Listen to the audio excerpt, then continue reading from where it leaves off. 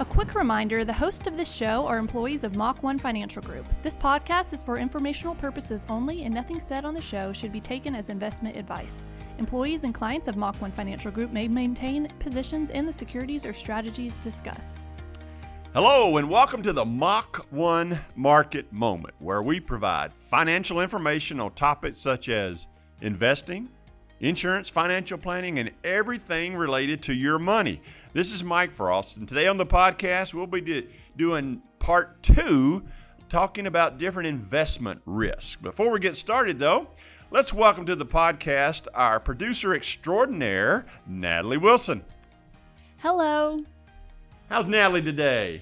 Great. How are you, Mike? We've had a long week. We still have a longer week to go, so lots going on this week. And our expertise, and our expert on market risk, and our expert on different types of investment risk, our executive vice president and financial advisor, Matt Walters. Hey, Mike, how are you? Oh, we're fired up today, Matt. We're fired up. All right, this is part 2 of risk that we've talked about. So, Matt, you want to give the listeners a quick recap of the risk that we talked about last week? Yeah, so last week, David and I dove into there's 10 total types of risks that we were going to discuss, and we talked about the first 5. And those 5 were market risk, which is fairly self-explanatory, just equity risk, interest rate risk. That's the most common type of risk people think of when they think of risk.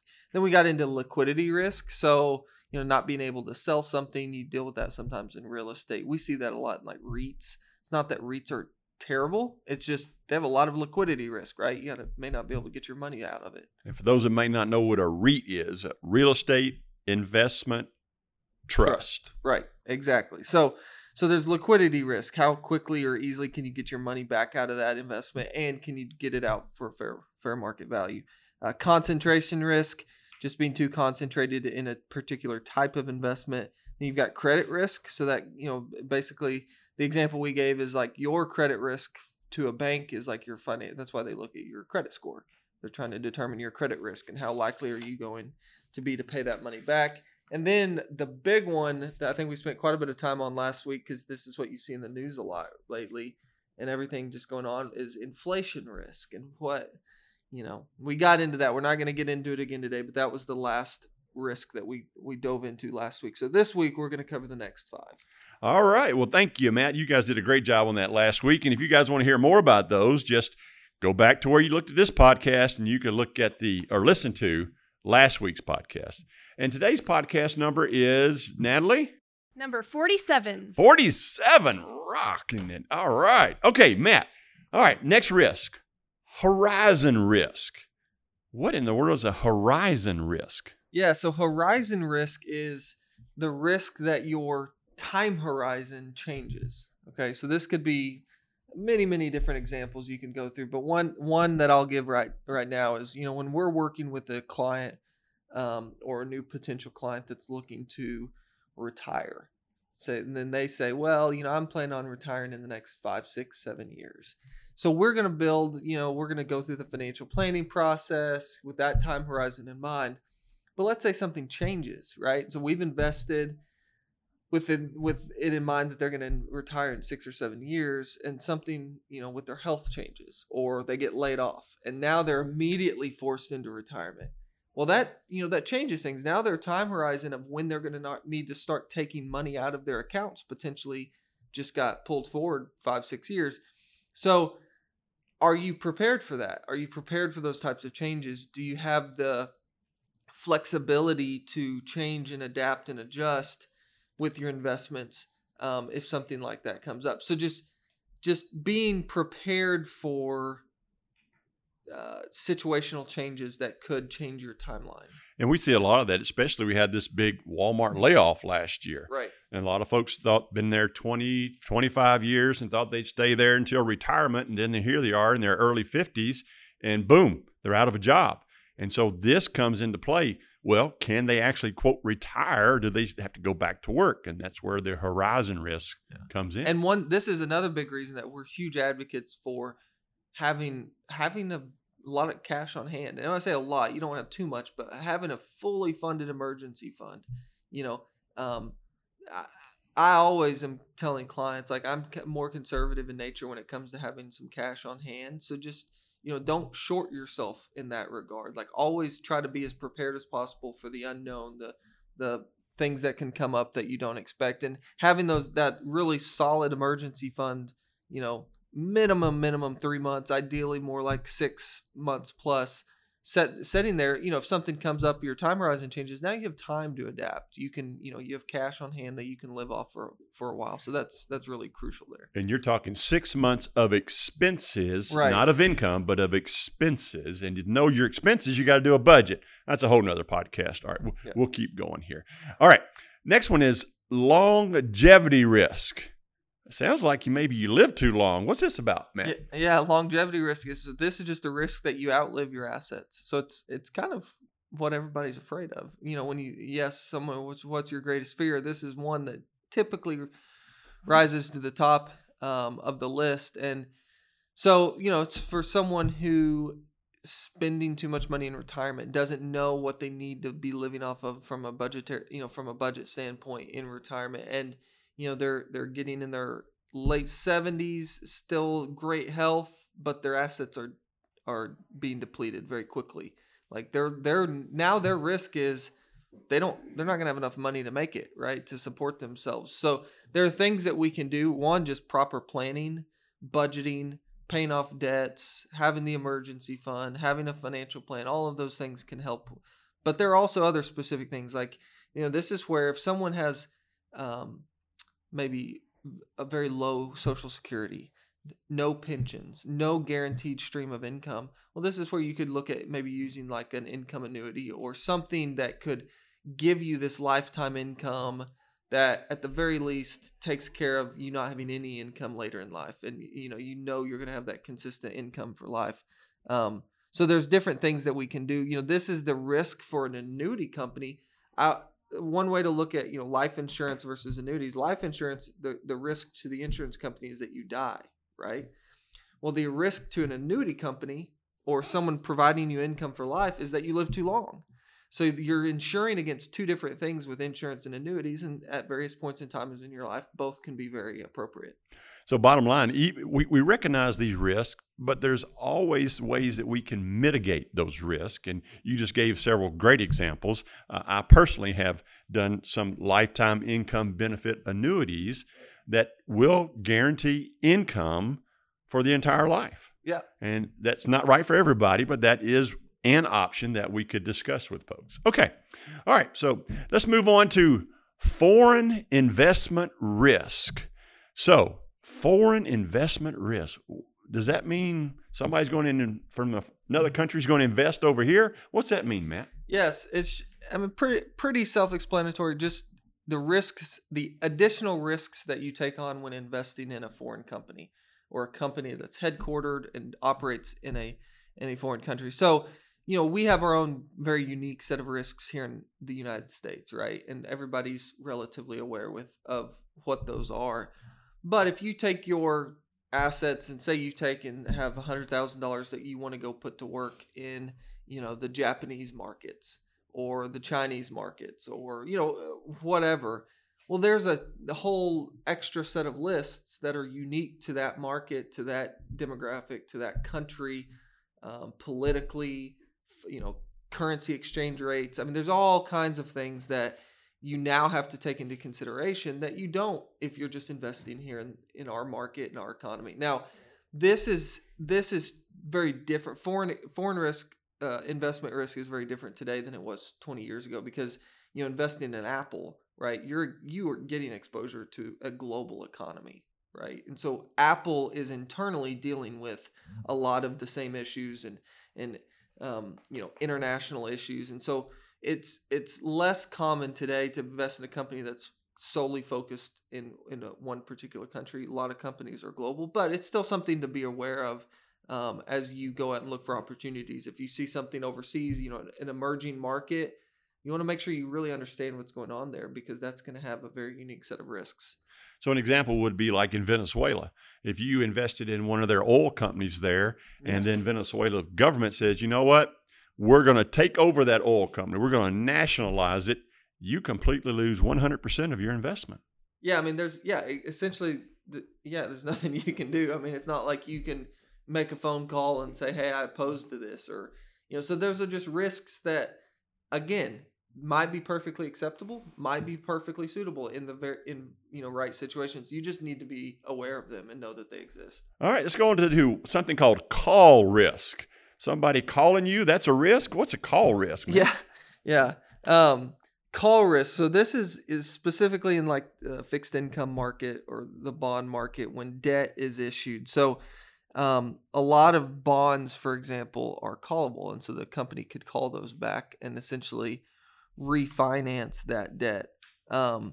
So we've seen this a fair amount over the last few decades because interest rates have been dropping, right? So if a company, let's say Walmart, and I'm just using Walmart as an example, but Walmart needs to raise $100 million to go out and do a few various, CapEx projects. And so they're going to do a bond issuance and, pay 4% on it. Well, if interest rates are slowly going down and a year and a half from now, they say, hey, we can do another bond issuance at 2.5%, pay off that 4% bond and, be out a lot less money, save ourselves a lot. They're going to do that. And so that's what they call back that first bond. They pay it off. And the downside is as a bondholder, you don't really have a lot of control over that, right? That's their guaranteed right if it's able. So you just need to be aware that the risk for you as an investor is now that bond has been called. Now you have to go put that money back to work somewhere. Well, interest rate in my most recent example, interest rates are dropping, right? You bought a bond paying you 4%, it gets called. Well, now bonds are paying 2.5%.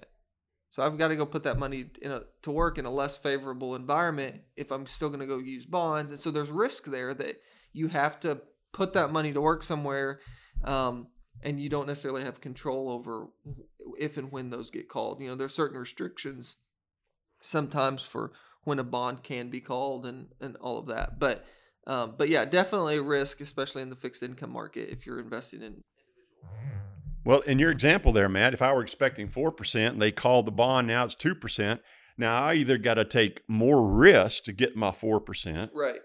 Or be satisfied with half the income at 2%. Right. So that is absolutely a risk, especially if you're in retirement and we're depending on that. Yep. All right. Absolutely. Let's move on to social political risk. Wow. I bet we could talk a whole podcast about this one. Yeah, this is the last one. So this is number 10. This is the last kind of type of risk that we're going to talk about. And, your example of Venezuela is a perfect example of foreign political risk, right? But we have a lot of risk. People have been asking about, we just had a new administration take over. And every time there's an administrative change, there's a certain group of people that are more, feel uneasy about it, I guess you could say. Don't want to get too political here. But the current administration taking over. And now I know a lot of people in our community and a lot of our clients have this concern of what does this look like, right? This is a new administration with a completely different vision for our country. I mean, polar opposite. There's no other way to say it. And so, what does that mean? I mean, they're talking about increasing taxes. They're talking about changing the estate taxes, and there's the climate change and all of these governmental regulations and controls that they're trying to put in place. And so there's a lot of risk from an investing standpoint in, again, going back to things that you have no control over. The investment you made 5 years ago may have been a wonderful investment.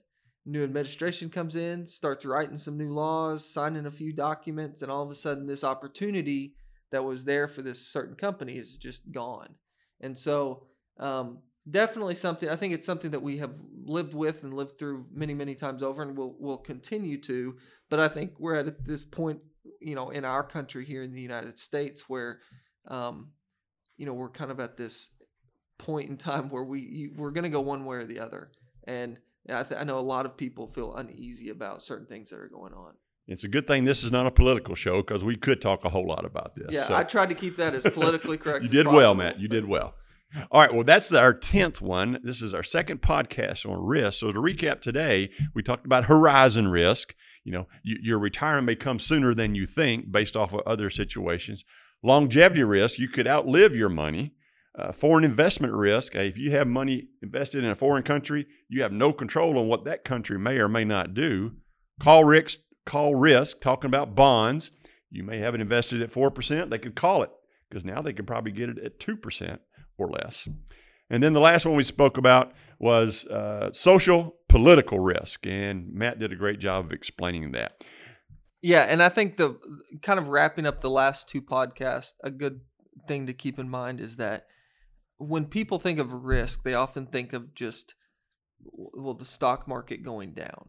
Like that's just what comes to mind. Well, I think this is a good reminder, going back and then listening to these last two podcasts, it is a good reminder that there are many, many different reasons why the stock market can go down, right? And so understanding all of the different reasons, knowing why and when and how those kinds of things impact markets, I think is extremely valuable because it can help you make more rational decisions instead of fearful decisions in certain market cycles, knowing markets will go up and they will go down, and having your head wrapped around all the reasons why, again, isn't going to make when and how much the market's going to go down and all of it, but it will help you understand the market as a whole, or investing as a whole much better. So I'd really encourage people to spend some time and self-educate on the different types of risk. And we offer lots of tools. I mean, we do economic updates each month. We do podcasts like this to share information. We ask our clients to come in every 3 months and kind of update themselves on where they are, what's going on in the world, and do we need to make any changes. So it's not a set it and forget it. I mean, things can happen just like we talked about here in our country. Got a new administration, lots of things are changing. All right, Matt, great job on the risk. Natalie, if somebody wanted to submit a question to the podcast, can you tell them how to do that? Yes, if you email podcast at Mach1FG, numeric 1FG as in financialgroup.com, podcast at Mach1FG.com, we would be happy to get those answered for you. You can also go to our website, Mach1FG.com, and there is a podcast tab, and you can submit questions there. Fantastic. Thank you, Natalie. Natalie actually is the producer of the show. She does all behind-the-scenes work to put this on and make it sound good. We jokingly say she makes us look good on the podcast. Matt, I think you've got the thought of the day. What do you have? Yeah, I thought this was a good one. So this is from Seth Klarman. He's like a hedge fund billionaire investor. He said, ultimately, nothing should be more important to investors than the ability to sleep soundly at night. Amen to that. Say that one more time. Yeah, Seth Klarman, ultimately nothing should be more important to investors than the ability to sleep soundly at night. Fantastic. Thank you, Matt. All right, folks, that's it for today. We appreciate you listening to the podcast, and we look forward to you joining us next time on the Mach 1 Market Moment.